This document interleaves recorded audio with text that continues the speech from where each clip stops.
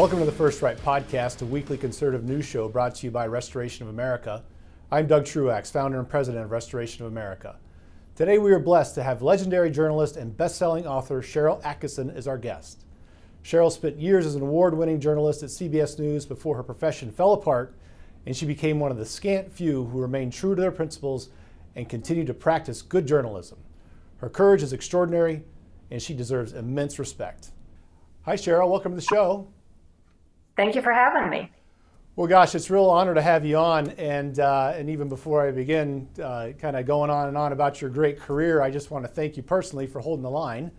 I know it's not easy nowadays, but you definitely made the decision to stick to the truth, and it has served you well. And plus, you've got this wonderful career to date. And so I guess I wanted to know if you think back way back before you got really going and became a big name, you're just getting going in journalism, would you have ever thought back then that it would end up like it's ended up now, this profession of journalism? No, in fact, I think I have a pretty good skill set toward looking down the road and seeing the impact of things. And I wrote about a lot of these in the books that I've written, a lot of what the future may hold based on trends that we had seen. But if you had had me guess, I never would have thought, even really 10, 15 years ago, that we would get where we are so quickly with information so managed and with the public inviting it, and with journalism organizations, or they used to be journalism organizations, being party to the censorship and the shaping of information. I think it's just pure propaganda. I would not have guessed that. Yeah, it's really crazy. And I think about, your book Stonewalled from 2014. And, now we're, you said some years there going back a while, how this has all transpired. And I think a lot of this obviously got kicked off under Obama, and the trend line has been nothing but negative. But so let's just talk about that, about, Obama was spying on your personal and work computers, the administration was. Just give us some more detail on that. And also want to know where that stands as of today. Well, people aren't too surprised when they hear today that the government is spying on them. They should be outraged, but the drip of information that's happened over the past 10 years has numbed people to the outrage they should be feeling about it. So when I first was told by some sources back, I want to say in the 2011 time period, that I was likely being spied on or watched by the Obama administration because of the reporting that I was doing, it sounded far-fetched and kind of crazy, actually. And until I had my computers looked at forensically, now we've had 5 different audits by independent auditors confirming these intrusions, I wouldn't have believed it myself. And I think the worst thing about it, they were coming in, according to the forensics, we can tell dates and times and methods. They were using keystroke monitoring programs. They were activating Skype audio to listen in on my conversations when it didn't look like Skype was actually activated on the computer. They have the power to do that. They have the ability to operate your keyboard or your computer as if they're sitting at the keyboard, but they can do this remotely. They were in the CBS system. CBS issued a press release about the fact that the computers had been intruded upon. So there's no doubt that happened. And then looking at the capabilities they used and the software abilities that they had to do all of this, and also now, since then, the years since, we have sources who told us, of course, this was the government that did it. But trying to sue and hold the government accountable is nearly impossible if they won't hold themselves accountable. And of course, the Department of Justice isn't prosecuting themselves or the FBI agents responsible or the contractors they use. So yes, I'm in a lawsuit that's been going on years and years, very uphill. We did win one small battle. One former agent used by the government acknowledged what he did and gave some other names. We're suing somebody else, but we've won a clerk's default against that one former agent for the government. We're suing a former Secret Service agent who is involved, who's been serving time in prison for other corruption since this happened to me. But really what we need to do is go to the big guys who ordered it and stop it, but it's impossible really to prove their role without their cooperation. And so far, of course, they're not cooperating. Why does this matter in the big picture? I've said all along, it's not important that it happened to me. It's important that it's happening to a lot of people, and it was happening to other journalists who didn't have the context to let them know. And as long as we don't hold people accountable, we can't be surprised that they did what they did to Donald Trump in the 2016 time period. We can't be surprised that they're spying on both Democrat and Republican staffers in Congress and members of Congress themselves. these outrages will continue if nobody is held accountable. Yeah, that's right. That's the most troubling thing, is the trend line on all this. And I remember when this happened to you, and it's hard to say, well, I shouldn't be worried about that.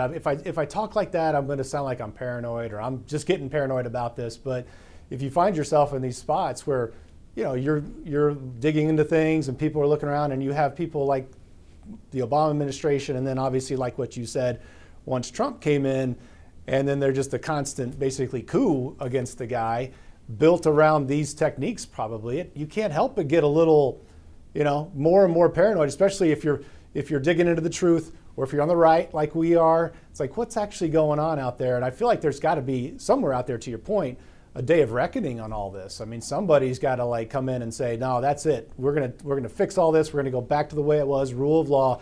If you do that, you're gonna get in big trouble. Do you ever see that happening?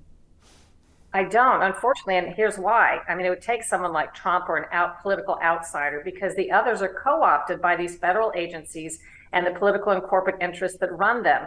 If Congress were not corrupted at high levels, meaning the party leaders of both sides, there's no way, knowing just a fraction of what we know the FBI has done, the CIA has done, the CDC has done, there's no way those organizations would even exist in their current form.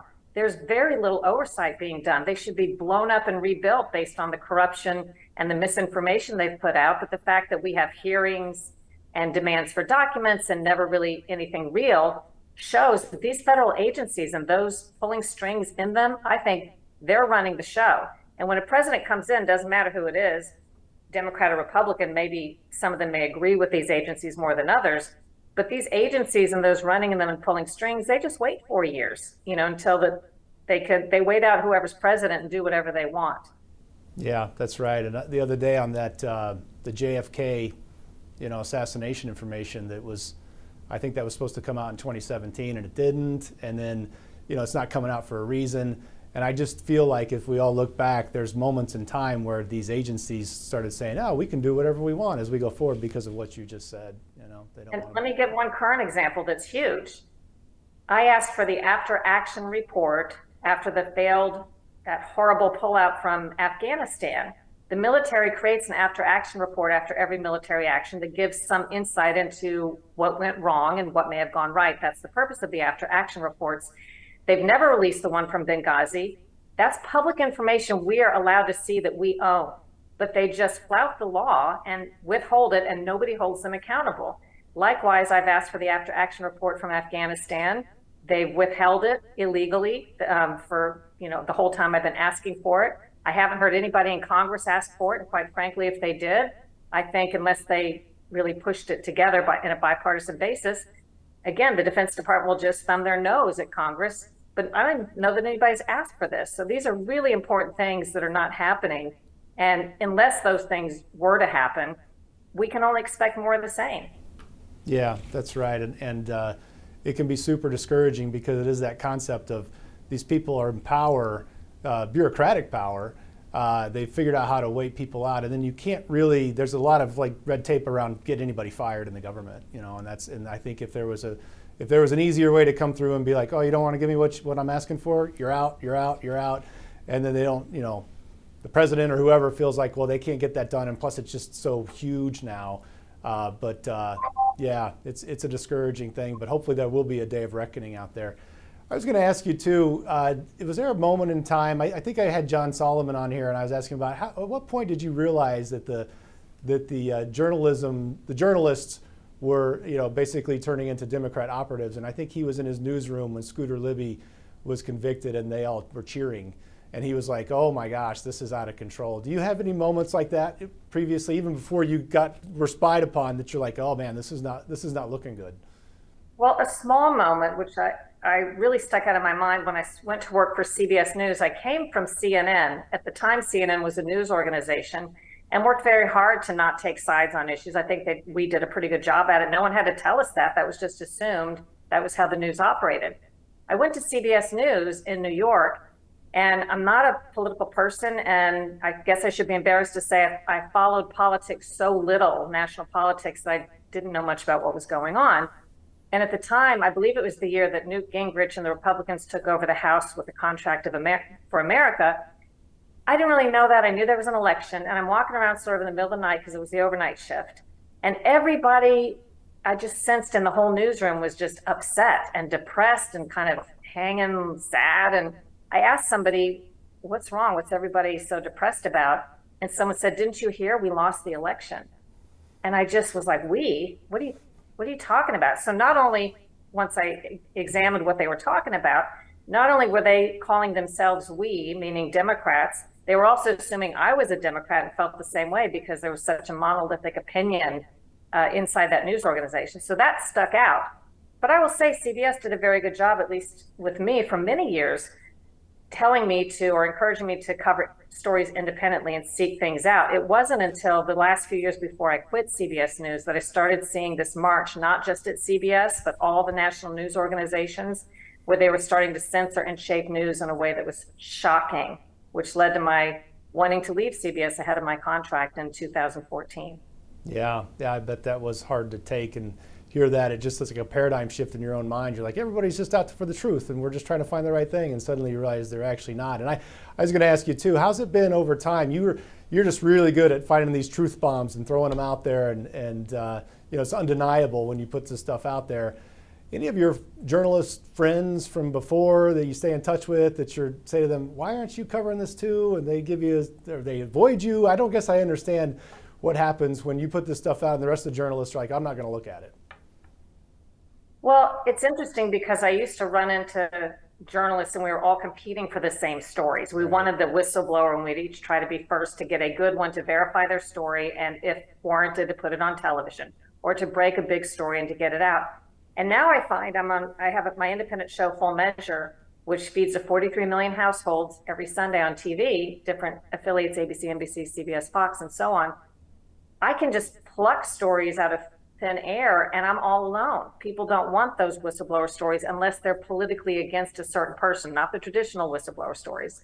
They don't want the stories about the inside scoop happening that's bad unless it's something against, let's say, Donald Trump. They only want a specific kind. So it's easy to find really good, interesting stories that are undercovered or not reported on at all.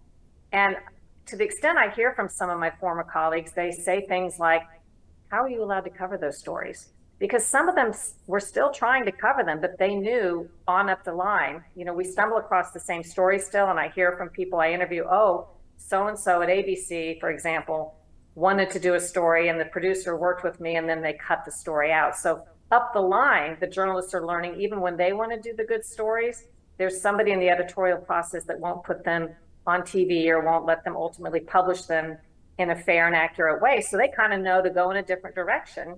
And yeah, so I guess my main feedback I do hear from people is, how do you get to cover the stories you do, which are just basic stories we all used to cover 10, 15 years ago. Right. Yeah, they're just not allowed to. The word's gone out. That's how we're going to do it. Everybody's, it's a very partisan country now in general, and the media is controlled by the Democrats, and so there's only certain things you can cover. Do you think, last question for you, do you think that there's a way that the journalism profession ever does come back? I think it comes back in a different form, and people are trying to find out. I contacted from time to time, probably by a half dozen entities so far, that are looking to do a fair news organization that cuts down the middle on things. They just haven't figured out what platform they could use that can't be canceled, when they're going against the narrative. But there are smart people trying to figure all that out. And I think Substack is sort of an example of a transition, a way that people on the left and right who are being canceled in other places can get their word out without being censored. But I think there will be something else that comes, that's invented or created technically, that allows this avenue to happen of something that's more fair. Because I do think people, maybe they want to see news that's right-leaning and left-leaning, but they know they're getting a view. They still, those same people, in my opinion, would like to have a neutral place they could go so that they don't have to discount 20% off the top of what they heard because they know they're listening to right-leaning or left-leaning news. I think there's a huge market for it.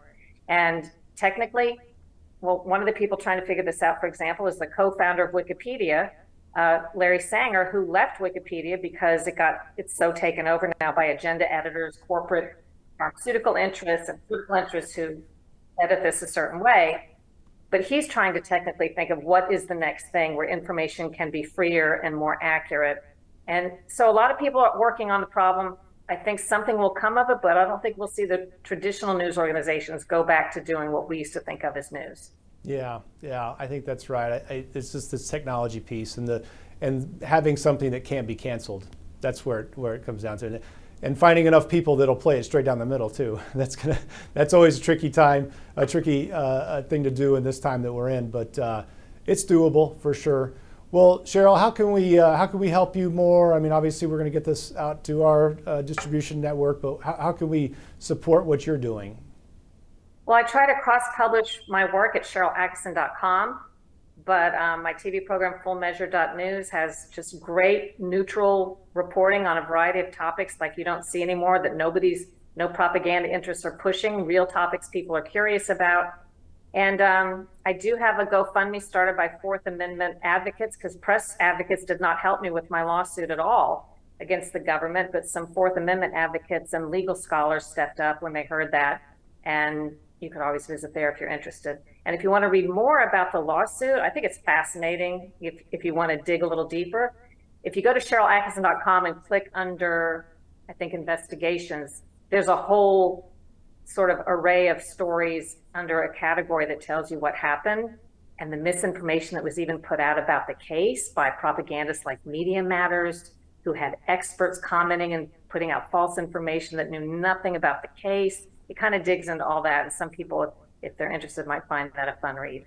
Oh, absolutely, and we got to have a record of all this, because hopefully there will be a reckoning, and then we'll have everybody will be able to see the truth. You know, our kids and our grandkids and all this, they need to look back on this time and be like, wow, that was out of control, but the truth will still be there. So, hey, again, thank you so much for your courage. I think you're just a great example for any, would-be journalists out there to see, how do I do this the right way? That's you. And just thankful for all you've done over the years. Sorry, some of these things have happened to you, but you're obviously using your platform to, get the truth out there even more. And in some ways, it's created some good fame for you that is well-deserved, but really appreciate all that you're doing. And we just want you to keep up the good work. And thanks for everything, Sharyl. Well, thank you for having me, and thanks for the support. All right, that's our show for today. Thank you so much for tuning in and for supporting conservative media. Don't ever forget that by working together and staying diligent, we conservatives can bring our country back to true greatness. Until next week, let's all keep praying that God will continue to bless America. First Right, a new kind of news summary without the liberal slant. Every morning, in your inbox, always free. Subscribe by texting First Right to 30161. That's First Right, all caps, one word, to 30161.